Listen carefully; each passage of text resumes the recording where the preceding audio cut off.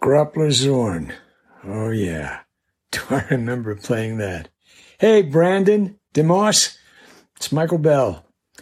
And now I look like Groppler Zorn. Just let my hair grow a little longer and I'm there. So you're Star Trek fans. Cool. I was for years and never got a chance to do the show until my buddy Corey Allen, who directed the show, called me in and said, hey, we'd like you to read for this role.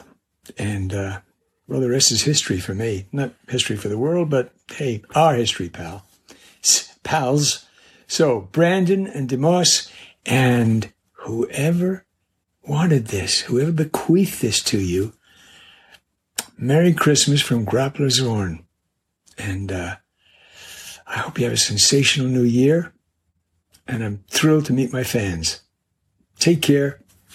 Have a good one. And I'm glad you love the character. Bye-bye.